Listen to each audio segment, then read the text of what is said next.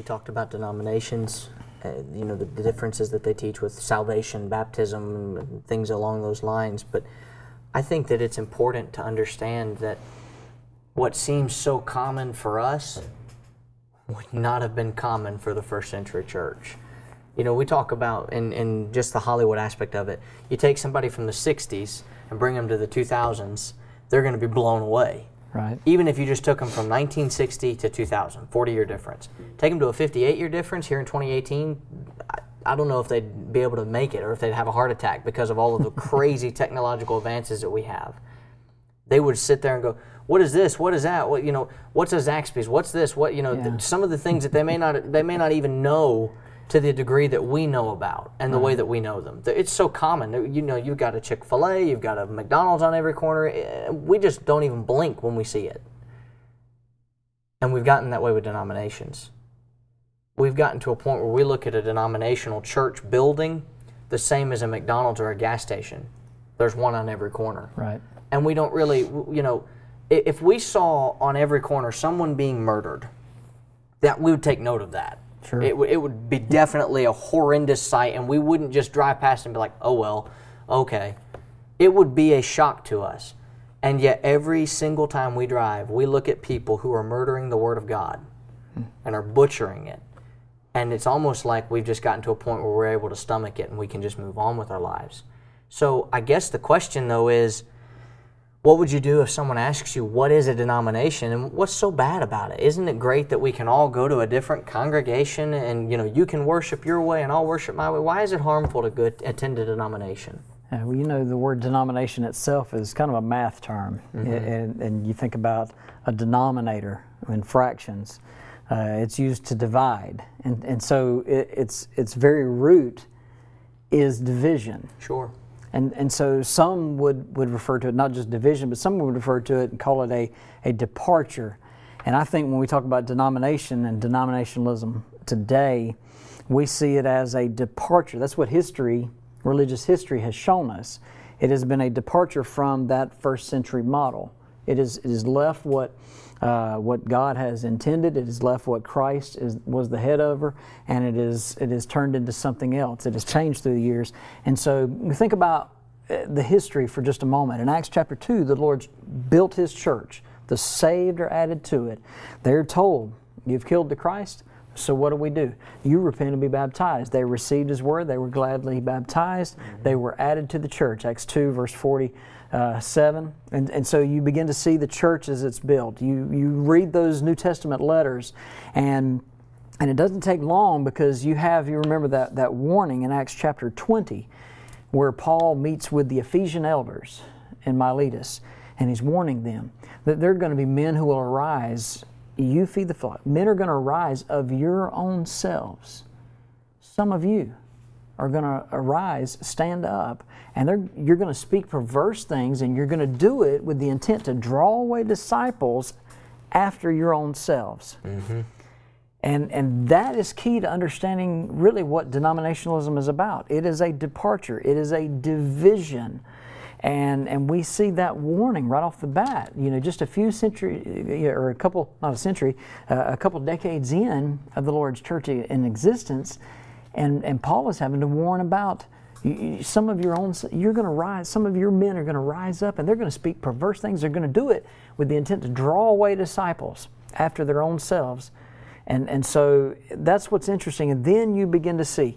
Time moves on, and from that time forward, you have century upon century. Then you have eventually a full-on departure from the organization of the first century church. Well, Paul's meeting, though, with those elders. Right. Well, just a few centuries later, that's not the case, because now you have a Pope-centered church at that point in time that's in place. Well, that's not the Lord's church. That's something different. That they've departed from the true organization of the church. So it no longer looks like the church our Lord built. It's something different now. It's a Pope-centered church.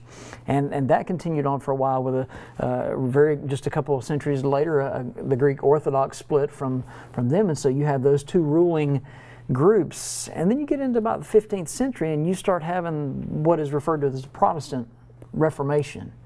Martin Luther and several others, who will stand up against the Catholicism, full-blown Catholicism, and say that is wrong. We shouldn't be doing that. And they're trying to reform what they see to be wrong with the Catholic Church. And I give them props in that way, but that wasn't really. It didn't work, because when Martin Luther died, even after having said, "Don't call the church after me," I didn't die for it. They named right. the Lutheran Church. And then you begin to see, the Baptist Church and so on, 1600s, and then you see other religious groups that spark out of that. And that's the Protestant Reformation. You have a group of folks who simply want to get back to the Bible, that come along and say, we see all of this confusion that's out there, and denominationalism is rampant at that time. That was they were thinking, this is too far gone. We've got to get back to the Bible. We've got to go back to that first century church and be that church. And we typically refer to that as the Restoration movement. And so that call to get back to first century Christianity, the reason that denominationalism is so harmful is very simply because it is a departure from New Testament Christianity. Absolutely. And I want to touch on that in two parts. And I'm going to even touch on what you said about the church at Ephesus, the Ephesian elders who were warned, because you and I both know how that ended up. And we're going to hit on that in a minute. But I want to think about the denomination. What is a denomination? If I were to classify it, it's exactly what you said. It's a departure from the truth. It's anything that hinders someone from doing what the Bible says to do. And in Galatia, you have probably the southern part of Galatia, a letter sent to them. And in the midst of this letter, he talks about them departing from the faith and going back to the old law. But he says in chapter 5, and I love this because you don't really see this a lot, but Paul actually says something about how this got started. He says, you ran well. What hindered you, or who hindered you from obeying the truth? This persuasion does not come from him who calls you. And he says a little leaven leavens the whole lump. Just a little bit of this doctrine spread throughout the entire southern part of Galatia and got multiple churches, is what the indication is. And then he says, one of the most amazing parts of this, in verse 10, I have confidence in you, in the Lord, that you will have no other mind, but he who troubles you, he'll bear his judgment, whoever he is.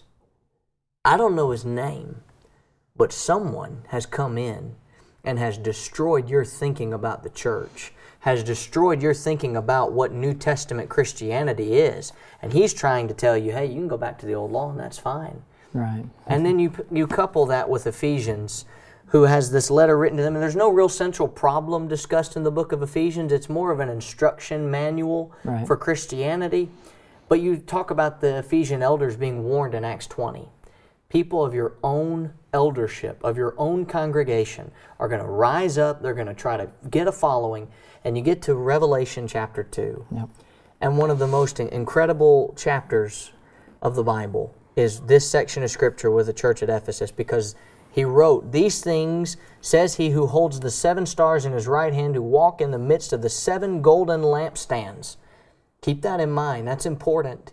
I know your works, your labor, your patience, and that you cannot bear those who are evil. You have tested those who say they are apostles and are not, and have found them to be liars. You've persevered and found patience, and have labored for my name's sake, have not become weary.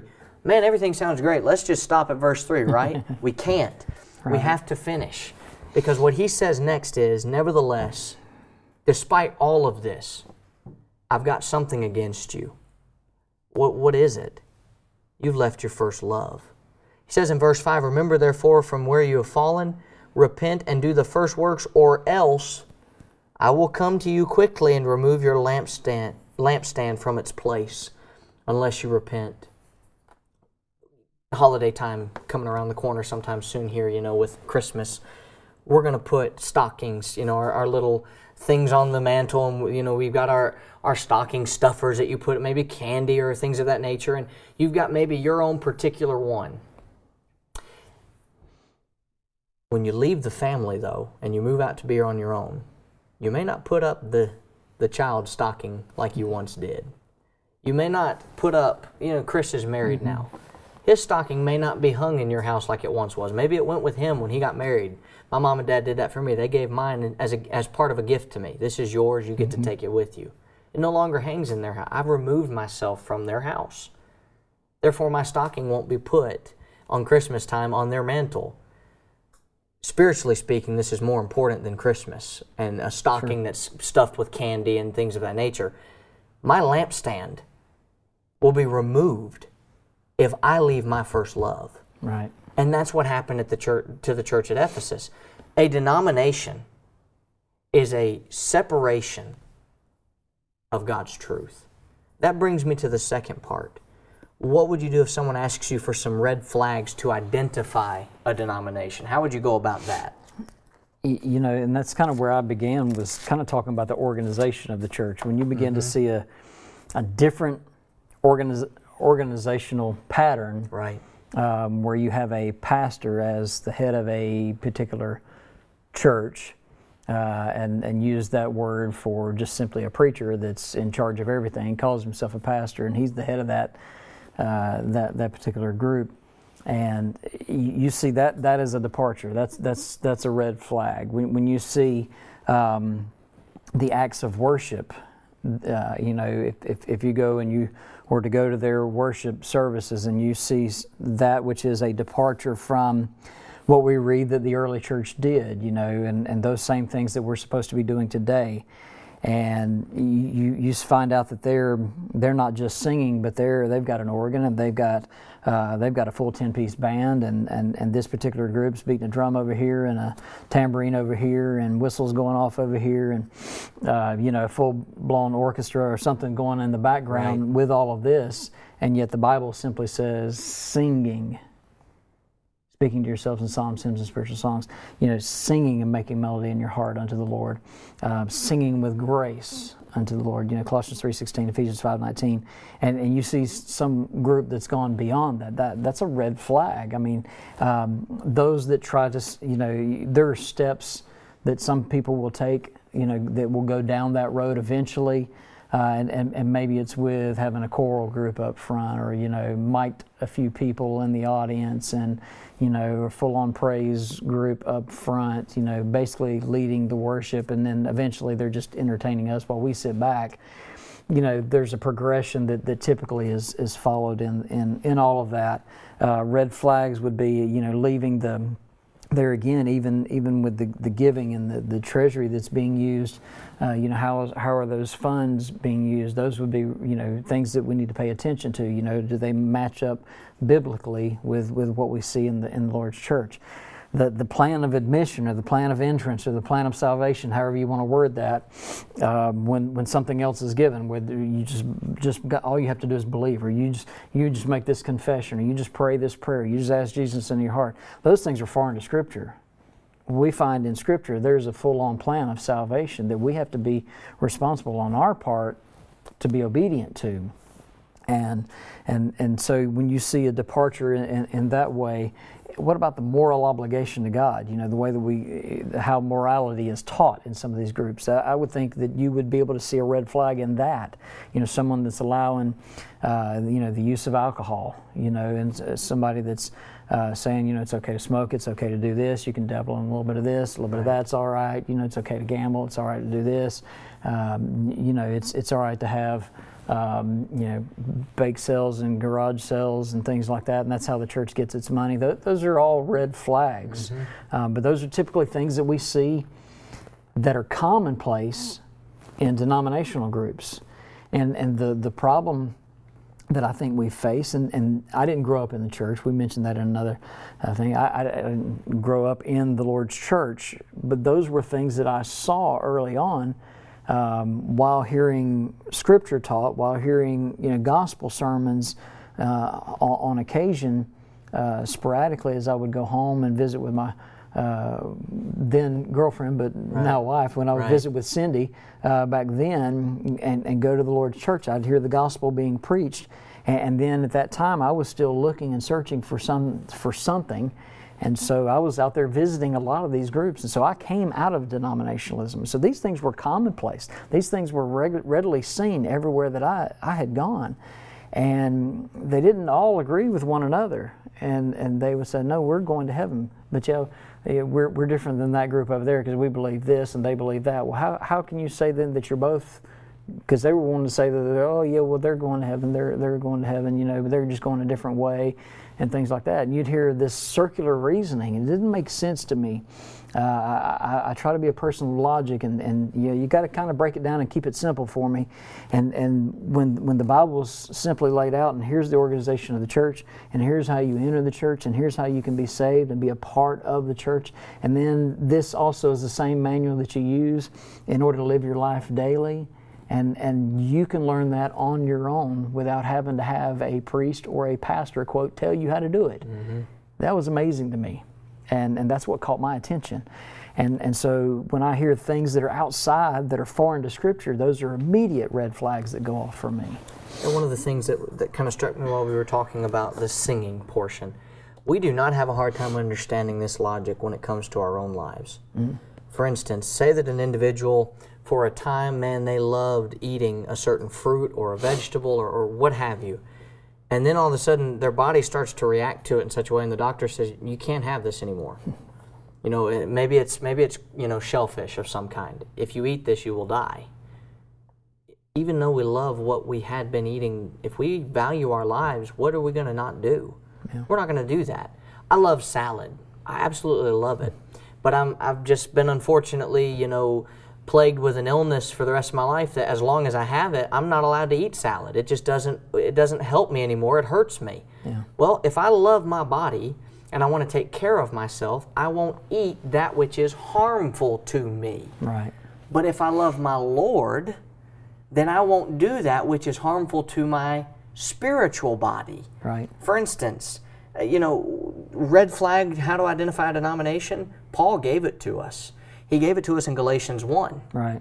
When he says in verses 6 through 9, I marvel that you're so soon turned away from the gospel, the grace of Christ, to a different gospel. And it's not something that you think is another gospel that you can follow. Right. It's not like you have a choice of going to 7-Eleven or Shell Station to get your gas. No, there is only one gospel. Right. There is only one. And you have people out there that want to trouble and pervert the gospel of Christ, and then he says, here's how you identify the problem.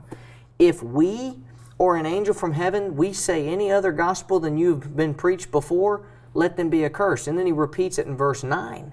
And then he gives really the whole purpose of denominationalism. Right. Do I seek to please men or God? Do I seek to be a servant of man or a bondservant of Christ? If I seek to serve man, I can't be the bondservant of Christ. Right. Denominationalism, in a large part, I think there's two sides of it. Number one, there's the side that is genuine. They don't know any better. Mm-hmm. They genuinely believe what they've been taught. I know a lot of people like that, met a lot of people like that. Number two, there's the side that they know better, but they don't want to offend anybody. Right. They don't want to make anybody upset, and so they have a come-as-you-are attitude and leave-as-you-came attitude. But the Lord says, come as you are, but leave as I am. The Lord wants me to leave the worship assembly and act more like Him. Right. And be more holy, for I am holy, Leviticus teaches. I have to sit there and say, what do I need to do to be more holy? But I've sat in denominational sermons, I've listened to denominational preaching online or at the hotel, you flip channels, you find the INSP network or whatever, and it has these denominational sermons on there. And I sit there sometimes and I say, where's the Bible? Where's the gospel? Where's the good news? We're supposed to be heralds of the truth, and yet we're sitting here giving fluff. Right. When the Bible says if we don't preach the gospel, we'll be accursed. If I want to know how to find a red flag, I sit there and I ask myself, is this the truth? My grandmother, who's passed on now years ago, she said the very reason she left Roman Catholicism is because she started reading her Bible and she noticed things in there that weren't taught by the Catholic Church. And then I know of other people who were reading in their Bible, and the moment they had questions and they went to ask someone of their belief and of their denomination, they immediately were told, well, we don't do that here. Or how dare you ask? Exactly. A man of God. Right. Or you've got places where if you want to read the Bible, you show up and the priest tells you what you're allowed to read. Yeah. Wait a minute. That is like going to the hospital and the doctor tells you, listen, you're sick. This book here will teach you how to get better. but I'm only going to give you chapter 1 and 10. Wait a minute. What about 2 through 9? Yeah. I need those chapters too. If all Scripture, 2 Timothy 3:16 and 17, is given by the inspiration of God and is profitable to me, how dare any of us hold it back and keep it from being distributed? But that gives me kind of a third problem that comes about, a third question and problem. And the devil has done a great job at painting the Church of Christ as a hateful group of people.